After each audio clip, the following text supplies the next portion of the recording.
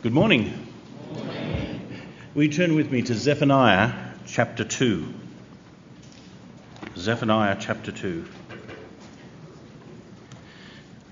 Gather together, yes, gather, O shameless nation, before the decree takes effect, before the day passes away like chaff, before there comes upon you the burning anger of the Lord. Seek the Lord, all you humble of the land, who do his just command. Seek righteousness, seek humility. Perhaps you may be hidden on the day of the anger of the Lord. For Gaza shall be deserted, and Ashkelon shall become a desolation. Ashdod's people shall be driven out at noon, and Ekron shall be uprooted. Woe to you, inhabitants of the sea coast, you nation of the Cherethites. The word of the Lord is against you, O Canaan, land of the Philistines, and I will destroy you until no inhabitant is left. And you, O sea coast, shall be pastures, with meadows for shepherds and folds for flocks. The sea coast shall become the possession of the remnant of the house of Judah, on which they shall graze, and the houses of Ashkelon they shall lie down at evening. For the Lord their God will be mindful of them and restore their fortunes. I have heard the taunts of Moab and the revilings of the Ammonites, how they've taunted my people and made boasts against their territory. Therefore, as I live, declares the Lord of hosts, the God of Israel, Moab shall become like Sodom, and the Ammonites like Gomorrah, a land possessed by nettles and salt pits, and a waste forever. The remnant of my people shall plunder them, and the survivors of my nation shall possess them. This shall be their lot in return for their pride, because they taunted and boasted against the people of the Lord of hosts. The Lord will be awesome against them, for he will famish all the gods of the earth, and to him shall bow down each in its place, all the lands of the nations. You also, O Cushite, shall be slain by my sword. And he will stretch out his hand against the north and destroy Assyria. And he will make Nineveh and desolation, a dry waste like the desert. Herds shall lie down in her midst, all kinds of beasts. Even the owl and the hedgehog shall lodge in her capitals. A voice shall hoot in the window. Devastation will be on the threshold, for her cedar work will be laid bare.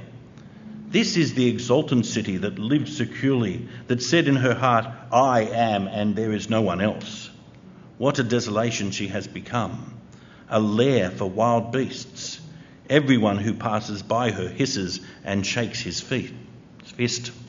Woe to her who is rebellious and defiled, the oppressing city. She listens to no voice. She accepts no correction. She does not trust in the Lord. She does not draw near to her God. Her officials within her are roaring lions. Her judges are evening wolves that leave nothing till the morning. Her prophets are fickle, treacherous men. Her priests profane what is holy. They do violence to the law. The Lord within her is righteous. He does no injustice. Every morning he shows forth his justice. Each dawn he does not fail, but the unjust knows no shame. I have cut off nations. Their battlements are in ruins. I've laid waste their streets so that no one walks in them.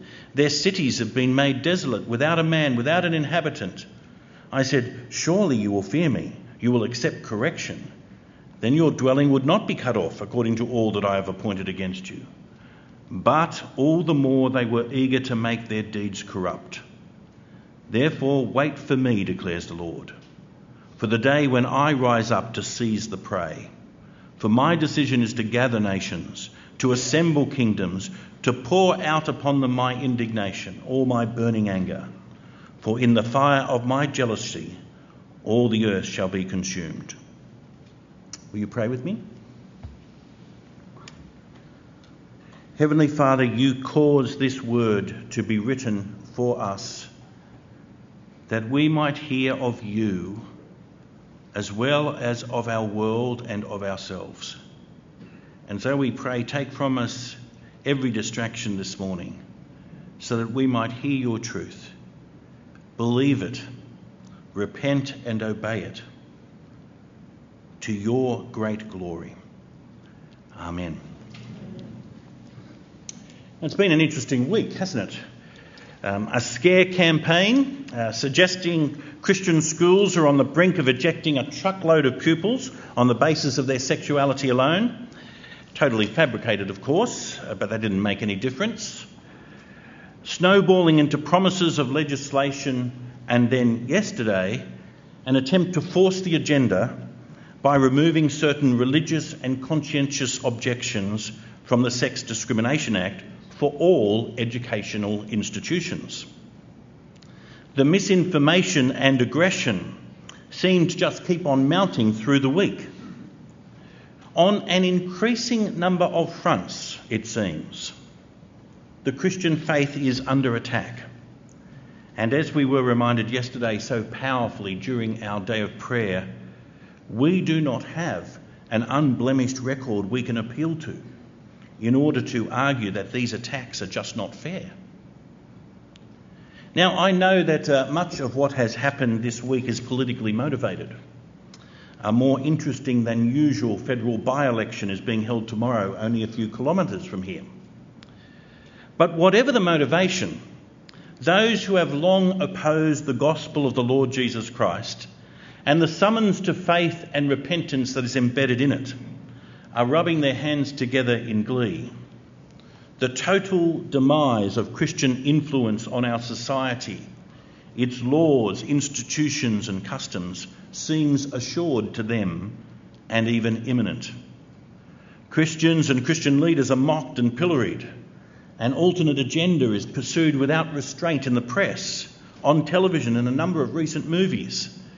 It can seem as if people who have been frustrated for so long have at last seen their chance, and now, all at once and at an alarming pace, they're going to take it no matter what the consequences. And the moment of their total and complete victory seems very close. And yet, stubbornly, men and women are still being converted right across this city.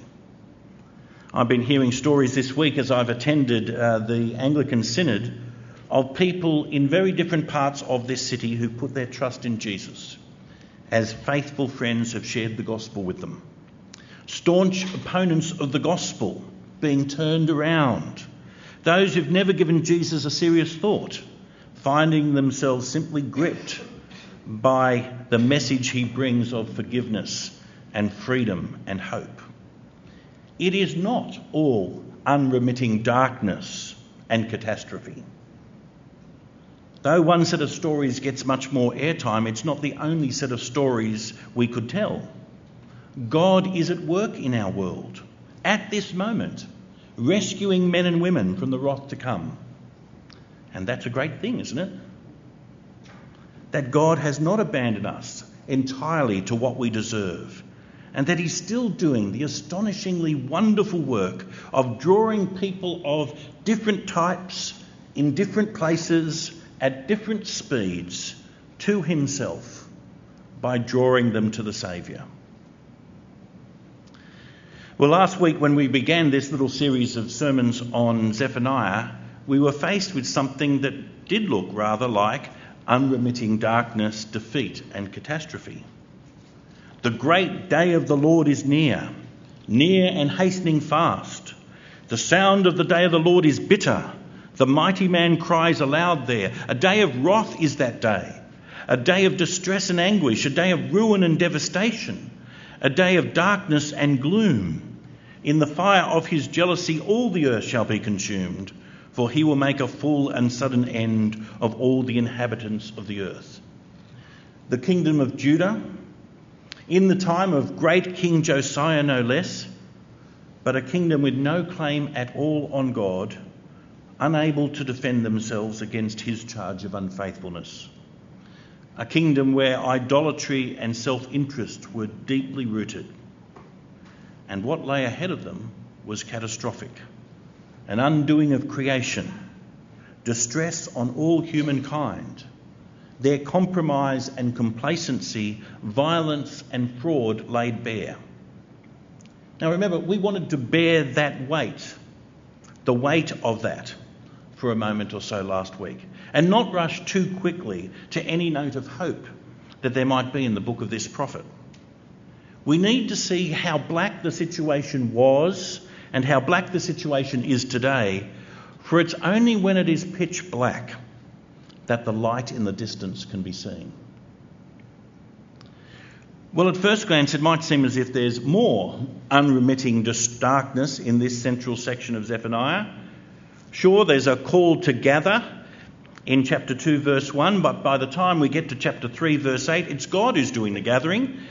For my decision is to gather nations, to assemble kingdoms, to pour out on them my indignation in all my burning anger. But take a careful look at how this plays out, and you might see something different.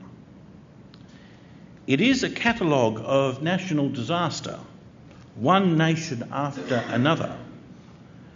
But realise which other nations highlighted in this central section of the prophecy. The coastland of the Philistines, that long-standing enemy of God's people. The region that had troubled the Davidic kingdom and then the southern kingdom, decade after decade, since the Israelites arrived in the land. The region that had lured and destroyed Samson in the time of the judges. The region that had nurtured Goliath, the great enemy of King David. 4 of the 5 great cities of the Philistines are mentioned by name: Gaza, Ashkelon, Ashdod and Ekron. With their possessions of the ports on the Mediterranean coast, the Philistines had great wealth. But it's all going to be gone. And did you see why? It's there right at the end of the section in verse 7. The sea coast shall become the possession of the remnant of the house of Judah, on which they shall graze, and in the houses of Ashkelon they shall lie down at evening. And here it is: for the Lord their God will be mindful of them and restore their fortunes. The Philistines had harassed the Israelites all through their history in the Promised Land. They were the ones responsible for the death and post-mortem mutilation of Israel's first king, Saul.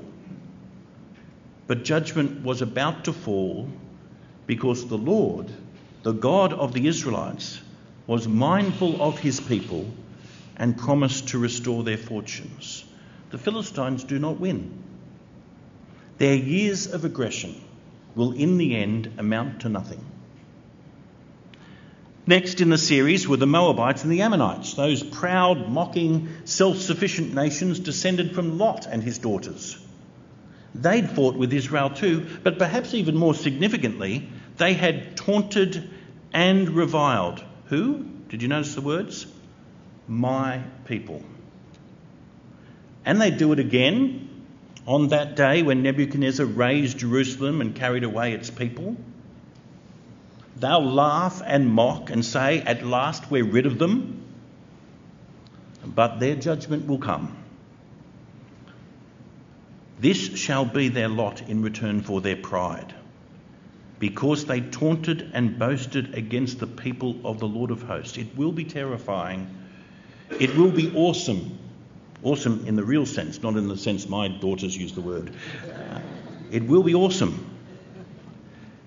And those who laughed at every misfortune of God's people and who mocked Israel's God will be famished and brought low. Moab and Ammon do not win. Their mockery will, in the end, amount to nothing.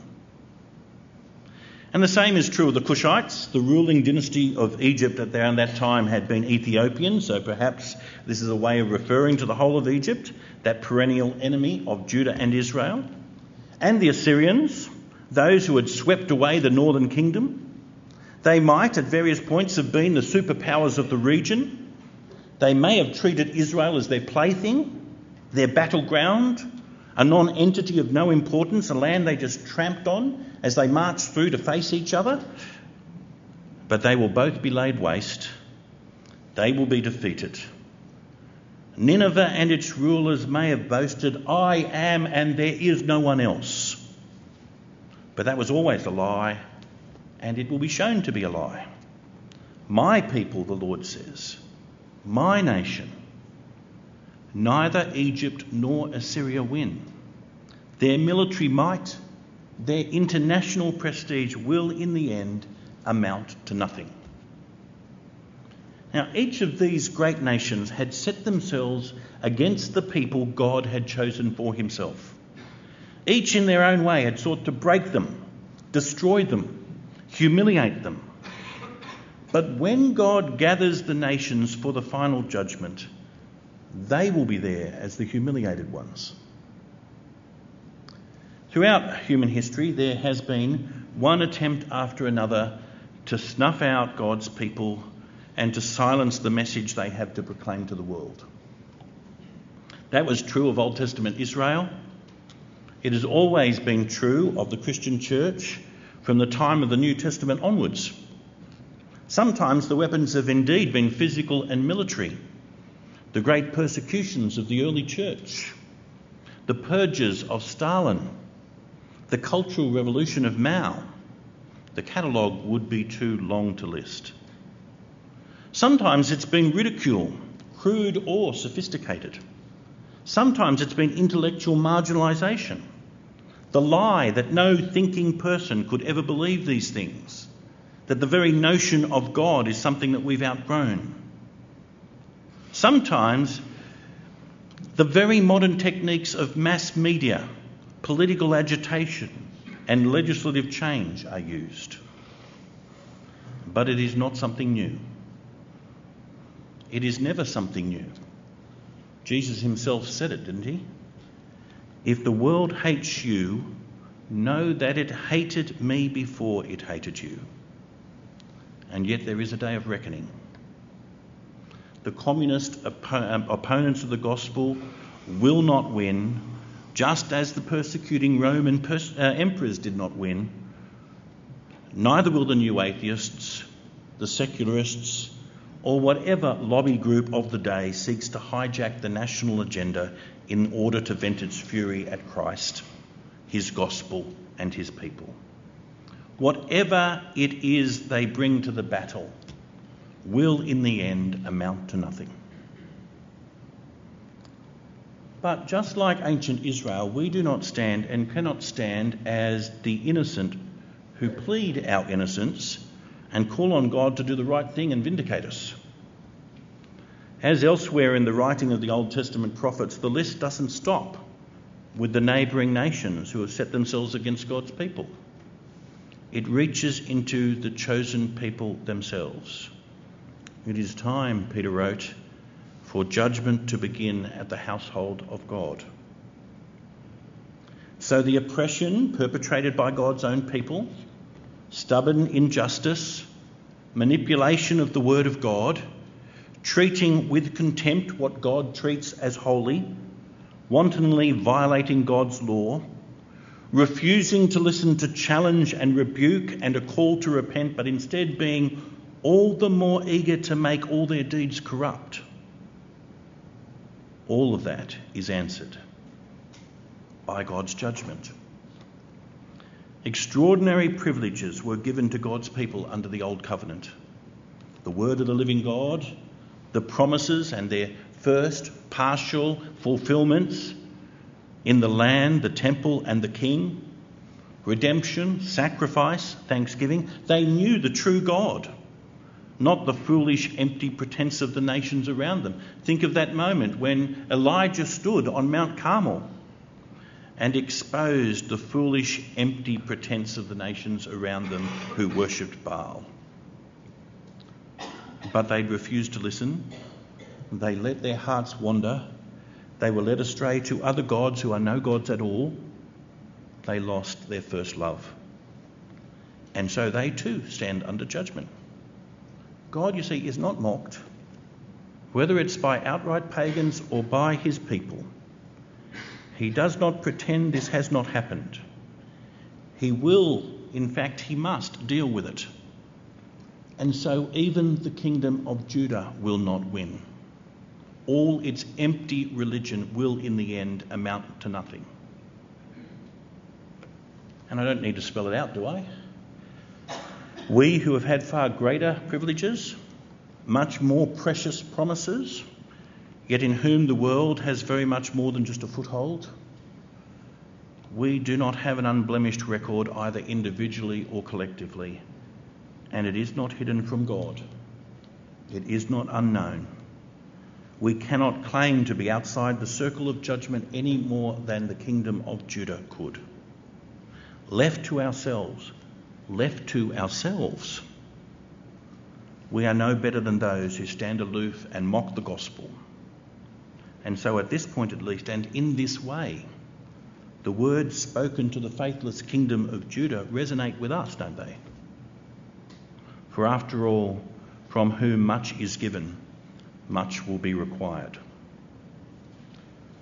So friends, feel the weight of Zephaniah's prophecy for just a few moments more. Let's not let ourselves off the hook too quickly. This is not a don't worry, be happy moment. These intense and graphic pictures of judgment, as one writer called them, need to be taken seriously. They give you a perspective from which to see the scale of the cross, but they must first give you a perspective to see the magnitude of human sin, even amongst God's people. The outspoken opponents, mockers, and enemies of the cross of Christ, and just as guilty, the compromised people of God. So bear it for a moment, but we cannot stay there, can we? There is even here a slender thread of grace and mercy woven through these terrifying words of judgment. We couldn't help but notice it at various points on the way through. The call to seek God now before the decree takes effect, before the day passes away like chaff, before there comes upon you the burning anger of the Lord. These words were given then and now, not just to announce the terrible reckoning to come, but to warn and to call us to repentance, and so to offer life. Look at verse 3. Seek the Lord, all you humble of the land, who do his just commands. Seek righteousness. Seek humility. Perhaps you may be hidden on the day of the anger of the Lord. Perhaps you may be hidden in Augustus Topladi's famous Rock of Ages, hidden in the blood of Jesus, as Hampton Sewell put it 200 years later, hidden in the day of the anger of the Lord. And there's the hint, just a hint at this point, that judgment is not the final word. And you see it again and again, the remnant of the house of Judah in verse 7, of whom the Lord will be mindful. The survivors of my nation, who shall possess the land of their enemies in verse 9. My people, my nation, the people of the Lord of hosts. In his judgment, true and fierce though it is, he does not give up on his purposes, and he does not trample the promise he has made. Read Zephaniah chapter 2 and recognise that those who oppose God's people, who ridicule or assault them, who try to hem them in or wipe them out, will not win in the end. Whether in 7th century Palestine or 21st century Australia, ignoring, mocking or railing at God, his word, his people, has a fatal emptiness about it. Political manoeuvring, intellectual censorship, social engineering, legal restraint, violent persecution, none of it will succeed in the end. It all comes to nothing. But that is not because there is something better or more virtuous or more faithful in us who feel so acutely the hostility of the world. We deserve judgment too. Our hope is not and can never be in what we are, what we've done, a higher standard of morality or integrity or faithfulness in us. And so we're taken to one little verse tucked away in the middle of this section that points us to our only hope. It's in chapter 3 and it's verse 5. The Lord within her is righteous. He does no injustice. Every morning he shows forth his justice, Each dawn he does not fail. All opposition to God and his purpose will be undone, even that which lingers in our own hearts. Those who despise Christ and his gospel might seem to have a clear path to victory, and we might be appalled by our own compromise, fragility and failure, but none of those things will triumph, because the Lord within her is righteous. There is an unblinking light in the darkness. There is a solid hope in the midst of our confusion. Our hope, our only hope, is found, somewhat paradoxically, in the very one determined to judge such folly, in God himself and his unchangeable character. The judge of all the earth will do what is right. His righteousness is never compromised, it's never diverted, it's never defeated, it's never undone. He is and always is the righteous one. And our great hope lies ultimately in the great demonstration of his righteousness, the cross of the Christ, from which we hear the words of triumph, "It is finished." Will you pray with me? Father, we thank you for this warning, this call to repentance, for this reminder that all opposition to you will be undone. And we want even the opposition to you that lingers in our own hearts to be undone as well. But we thank you too for the reminder of who you are, for your unchanging righteousness. And we delight that you have put that on full display in your Son, in whom is our only hope. And so we pray in his name.